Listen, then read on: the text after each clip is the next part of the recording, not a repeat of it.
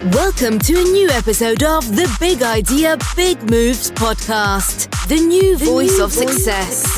We all want to feel successful and fulfilled in our lives, but that can be a bumpy road. Through the experiences, journeys, and advice of our guests here on Big Idea, Big Moves, we will help you get a jump start on experiencing and cultivating whole life success. Be ready to take notes. Every episode has action items that you can apply to your own life right away. Okay, let's get this started.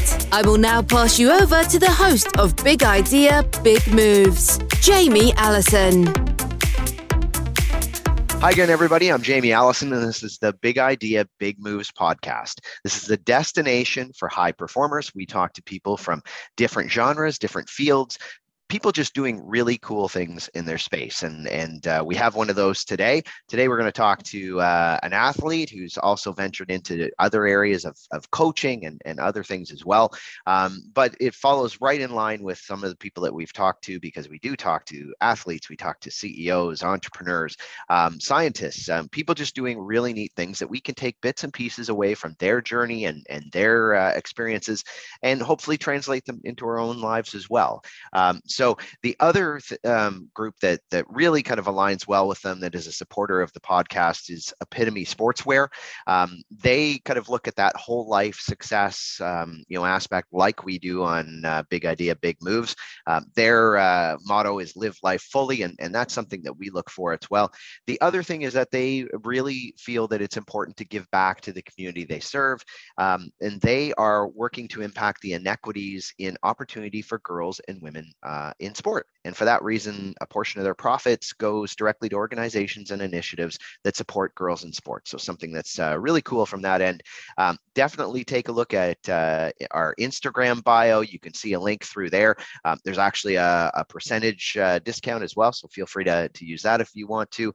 Or you can go directly to epitomesportswear.com. That's EPITOME sportswear.com. And today, really excited about being able to talk to Riley Matthews. She's a developmental bobsledder for Team USA and has successfully competed in the North American Cup as part of that journey. Hopefully, we'll talk a little bit about that experience.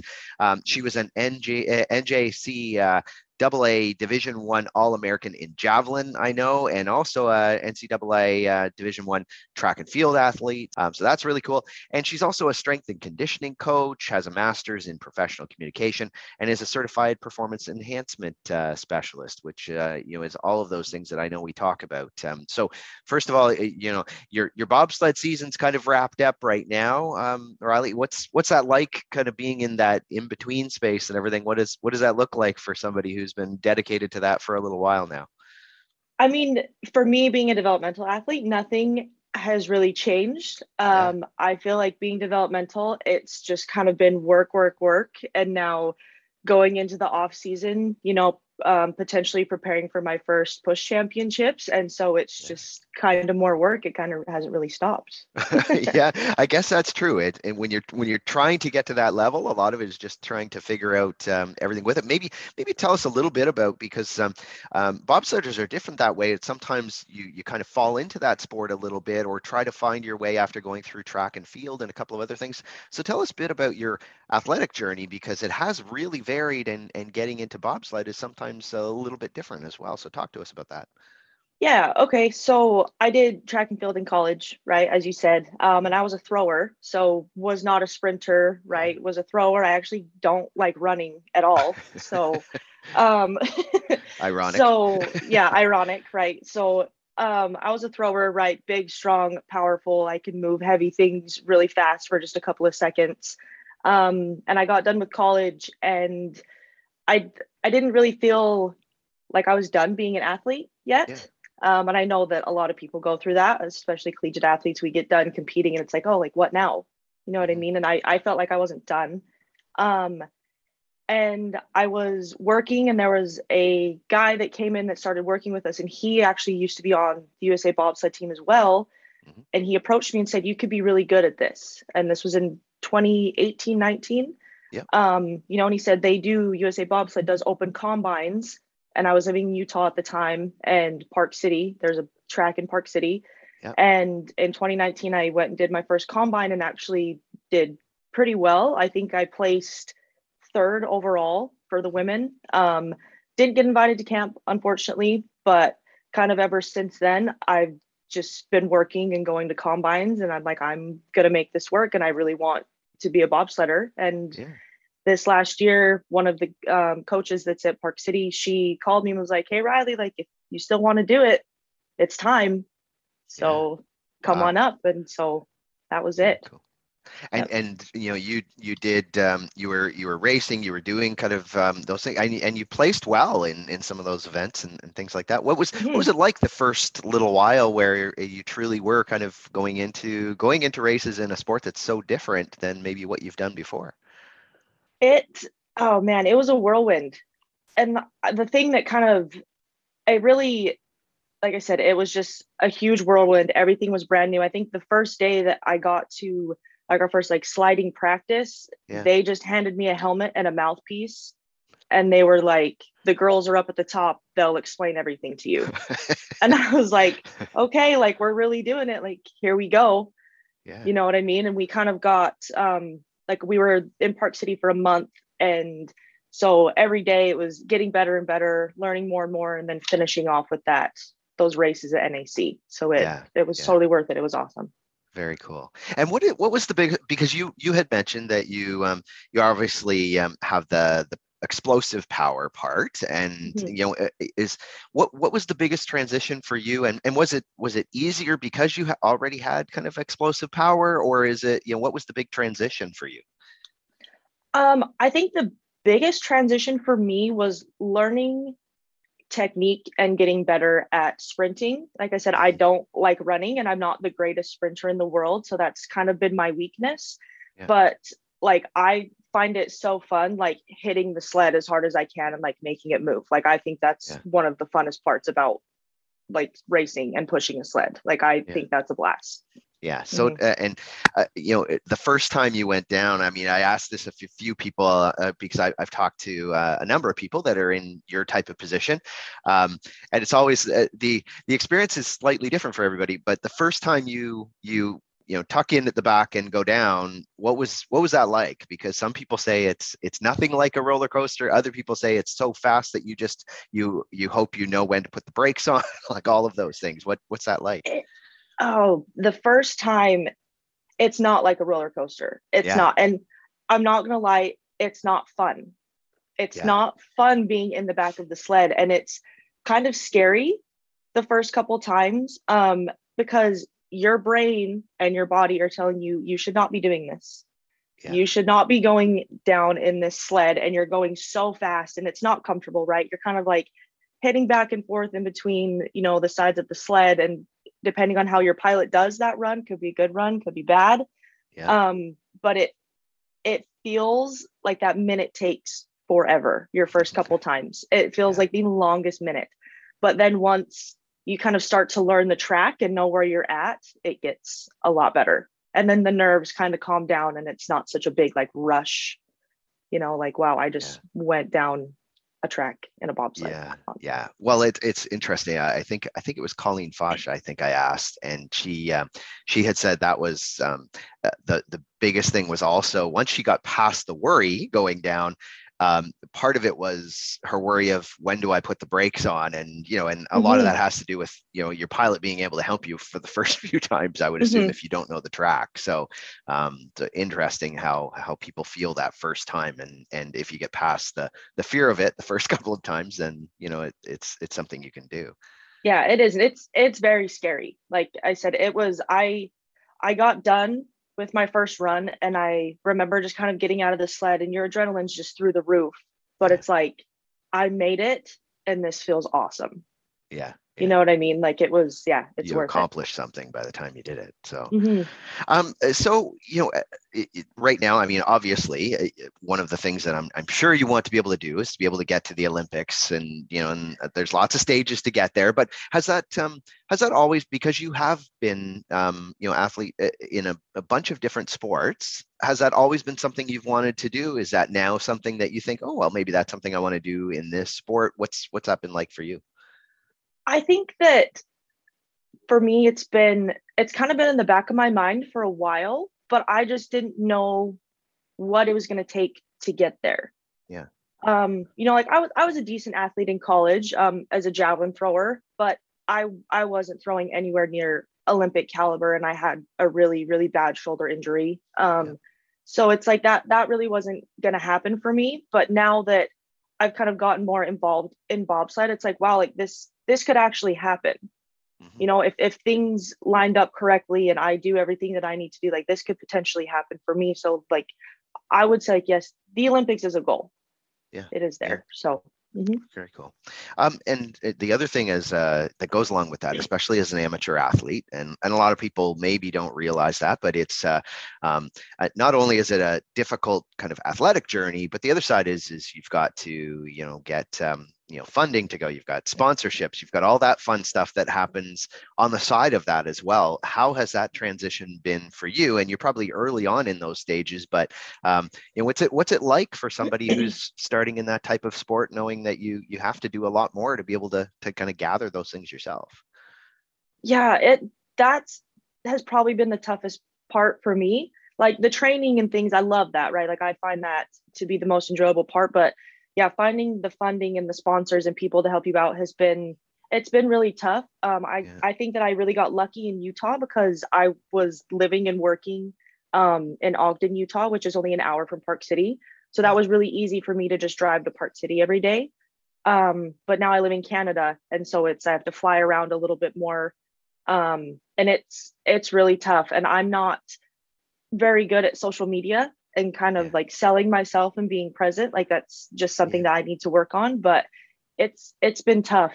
It's been really tough. And I have a GoFundMe and that sort of thing, but there's not as many businesses, I would say. Like people want like the clothing sponsorships and the shoes and all these things, but those are so hard to get.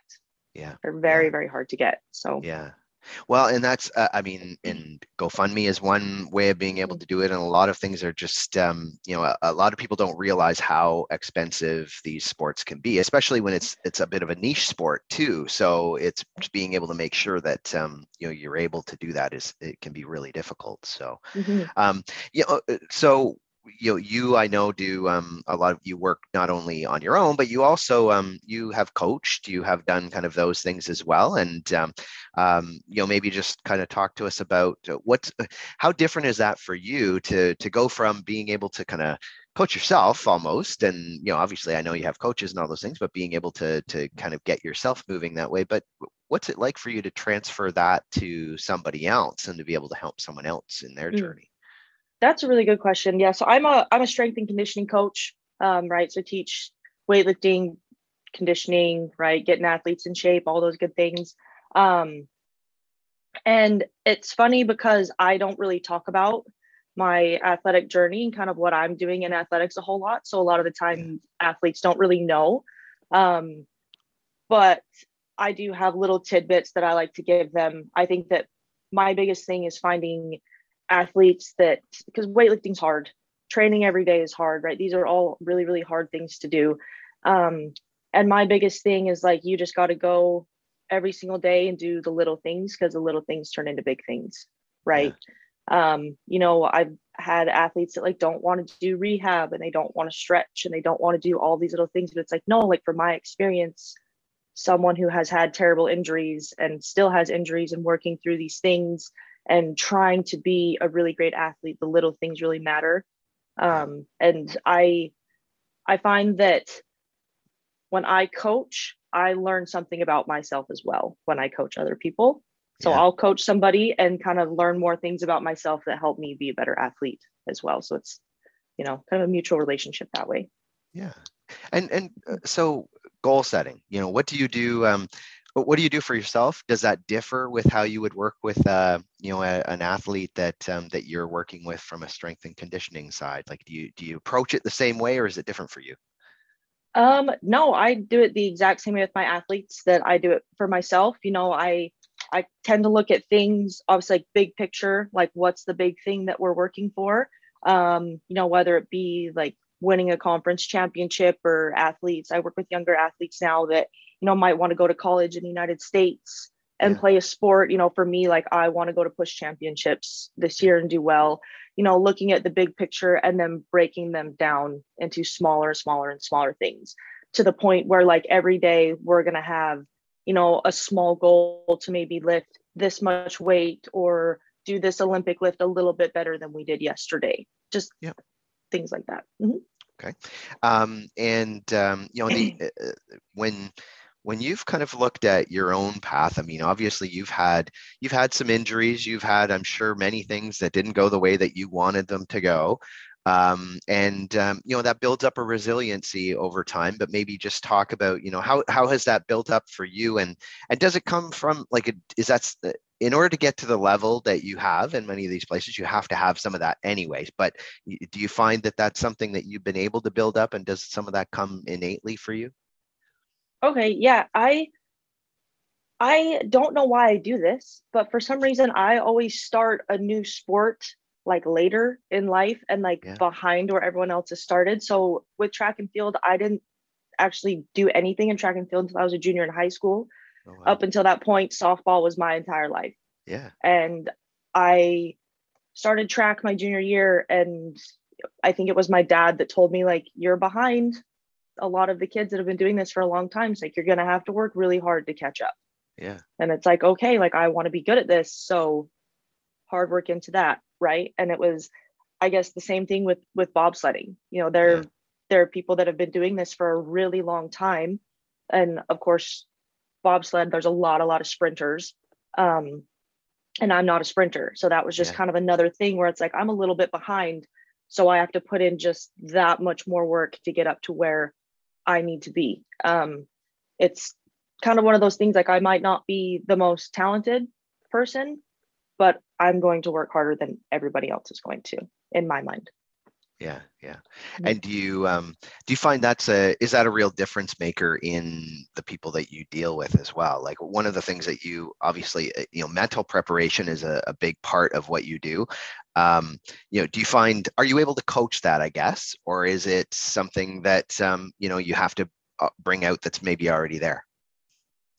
I think that it's partially already there, but you kind of have to let athletes fail so that they can learn to overcome. I think that if, a lot of the times if you coddle them and tell them, just like work hard and do this and do that, but then once you've seen an athlete fail, they usually bounce back so fast and they work twice as hard as they did before. So they kind of have to learn that. And me already having done it once, it's like, okay, I know what I have to do.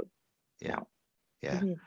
And, when you're because you're in your off season right now, and you mentioned how it doesn't really change. So do you have to approach your training completely differently at this point in time? Like, do you do big cycles, or are you kind of a pretty consistent kind of person when it comes to training, especially when your off season is only a chunk of time?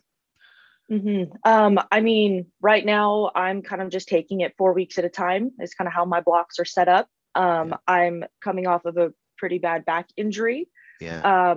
So right now, just building strength back up to where I was before I got injured is huge. My back was so bad to a point that I could not squat and I couldn't pick up anything off of the floor. It was terrible. And, for me, like, a month ago, a little win was me being able to pick something up off the floor without having any back pain. So, Wow. We're getting there, but I'm bouncing back a lot faster than I thought I would, for sure. Good. And influences for you. I mean, obviously, to go through kind of what you've gone through and where you are there certain people that have influenced your journey and that you look to now to, kind of see as mentors that way? Yes, I wouldn't say that I have any particular like athletes that I look up to, but I think like I've been very lucky where I've had a lot of coaches that have definitely looked after me and taught me a lot. Number one being my coach in college. His name's Todd Lehman. He works at Grand Canyon University. He's a pole vault and multi-coach. He's kind of the guy that took a chance on me in college, and he is kind of the one that, like I said, he was a huge mentor, and he taught me so many things just about life in general. and a lot of things in sport. And still to this day, I think that I could call him and he would pick up, and, you know, he's just that kind of person. He'll always be there for me, kind of thing. Yeah. He's the one that really taught me about enjoying the journey rather than just wanting to be at the end and wanting that instant gratification. I was going through a really hard time in college and I wanted to be really good at throwing javelin right now. And I was missing all of the great things that collegiate athletics has to offer, you know, like long training days with your team and times in the weight room and times in the training room and track meets and all these things. I kind of feel bad because I completely skipped over so many of those things because I just wanted to be good. And he kind of sat me down and was like, you got to enjoy the journey. Enjoy the journey. And once you enjoy the journey, you will be so much happier.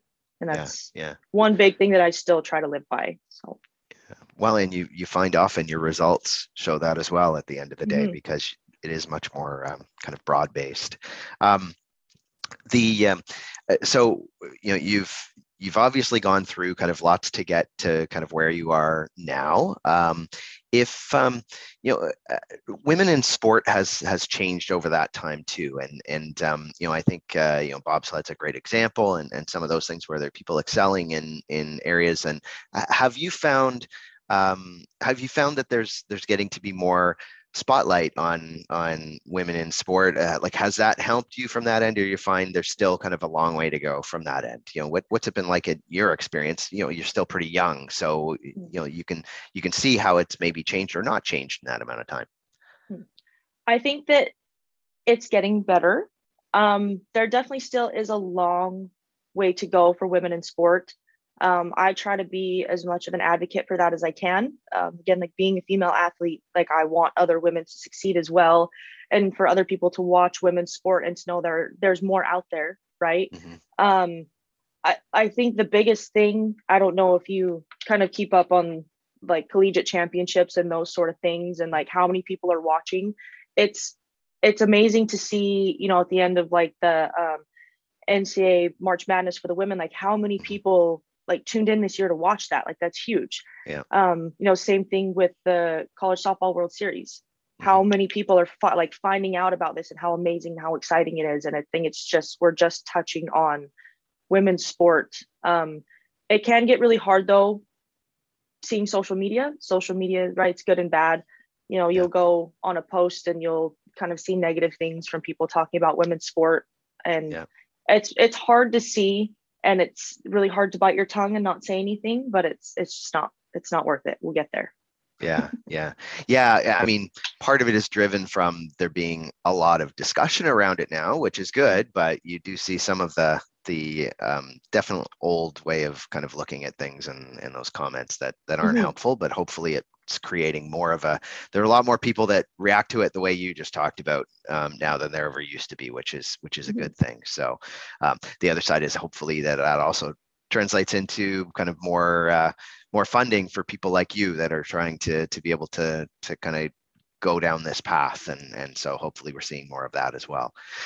You know, so what is next for you? How does that work? I mean, you talked about kind of you know, if people follow bobsled, they might understand kind of what those next steps are, but tell us a little bit about how that works for somebody who's in the developmental stage and being able to kind of move forward and trying to make it to that next step as well. What does that look like?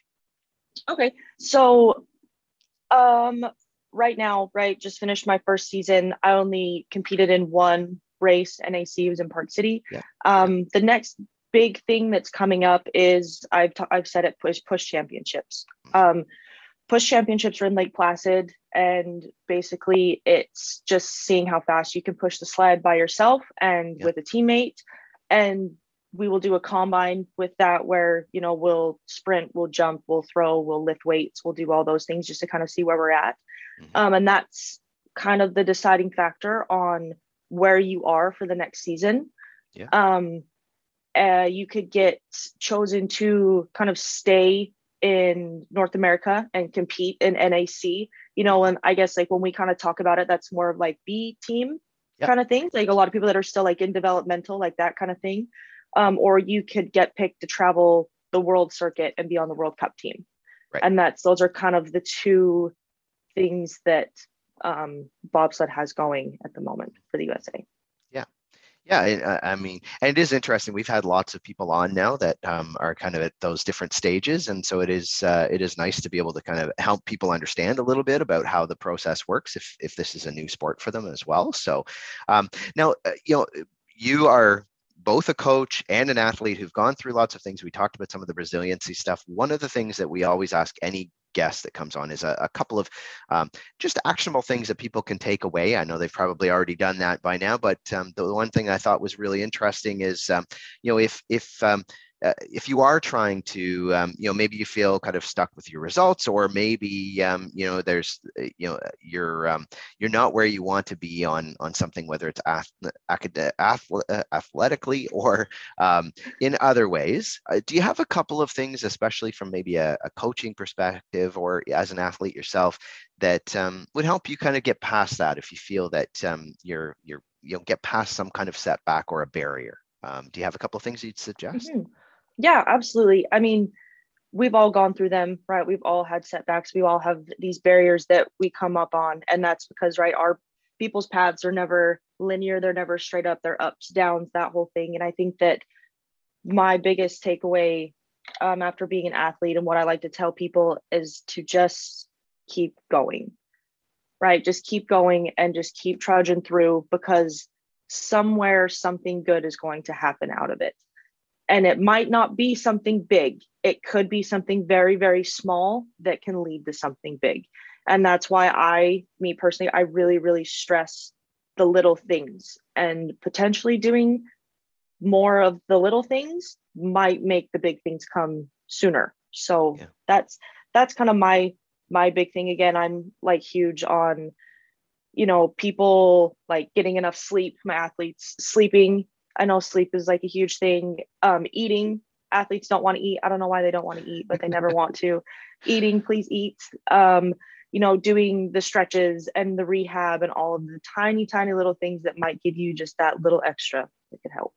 Yeah, well, that's great advice. So if people are going to, want to follow your journey and what's happening with you over the next little while, what are some of the best ways of doing that, Riley? Okay, so I'm actually more active on Twitter than I am on Instagram. My Twitter handle is Rhyno, RHYNO, 2 underscores. I actually put out a lot of coaching and sports stuff, and that's kind of my big platform as for women's sports as well. I'm constantly talking and retweeting about things on there. And then my Instagram is Rhyno underscore as well, RHYNO. All right. And we'll make sure that we have those both in the show notes so people can kind of click those, follow them. Lots of great content on there. So let's make sure that we do that. If you haven't hit subscribe on the podcast, do that right now. We have great guests every week, just like Riley. And, we'll also make sure, again, that we've got all of your information and all those things so that people can kind of follow what you're doing over the next little while, because I think that's going to be really exciting over the next little while to see kind of how things go in that new path that you're following. So thanks for taking the time. I know busy time of year, and but again, thanks for taking the time with us today, Riley. Absolutely. Thank you. This was awesome. All right. And we will talk to everybody else again on Big Idea, Big Moves. Thanks for listening to the Big Idea, Big Moves podcast. Be sure to drop us a comment on Apple Podcasts and follow us on Instagram at BigIdea_Big Moves. We love to hear your feedback. Till next time, remember, big change comes from small, consistent actions.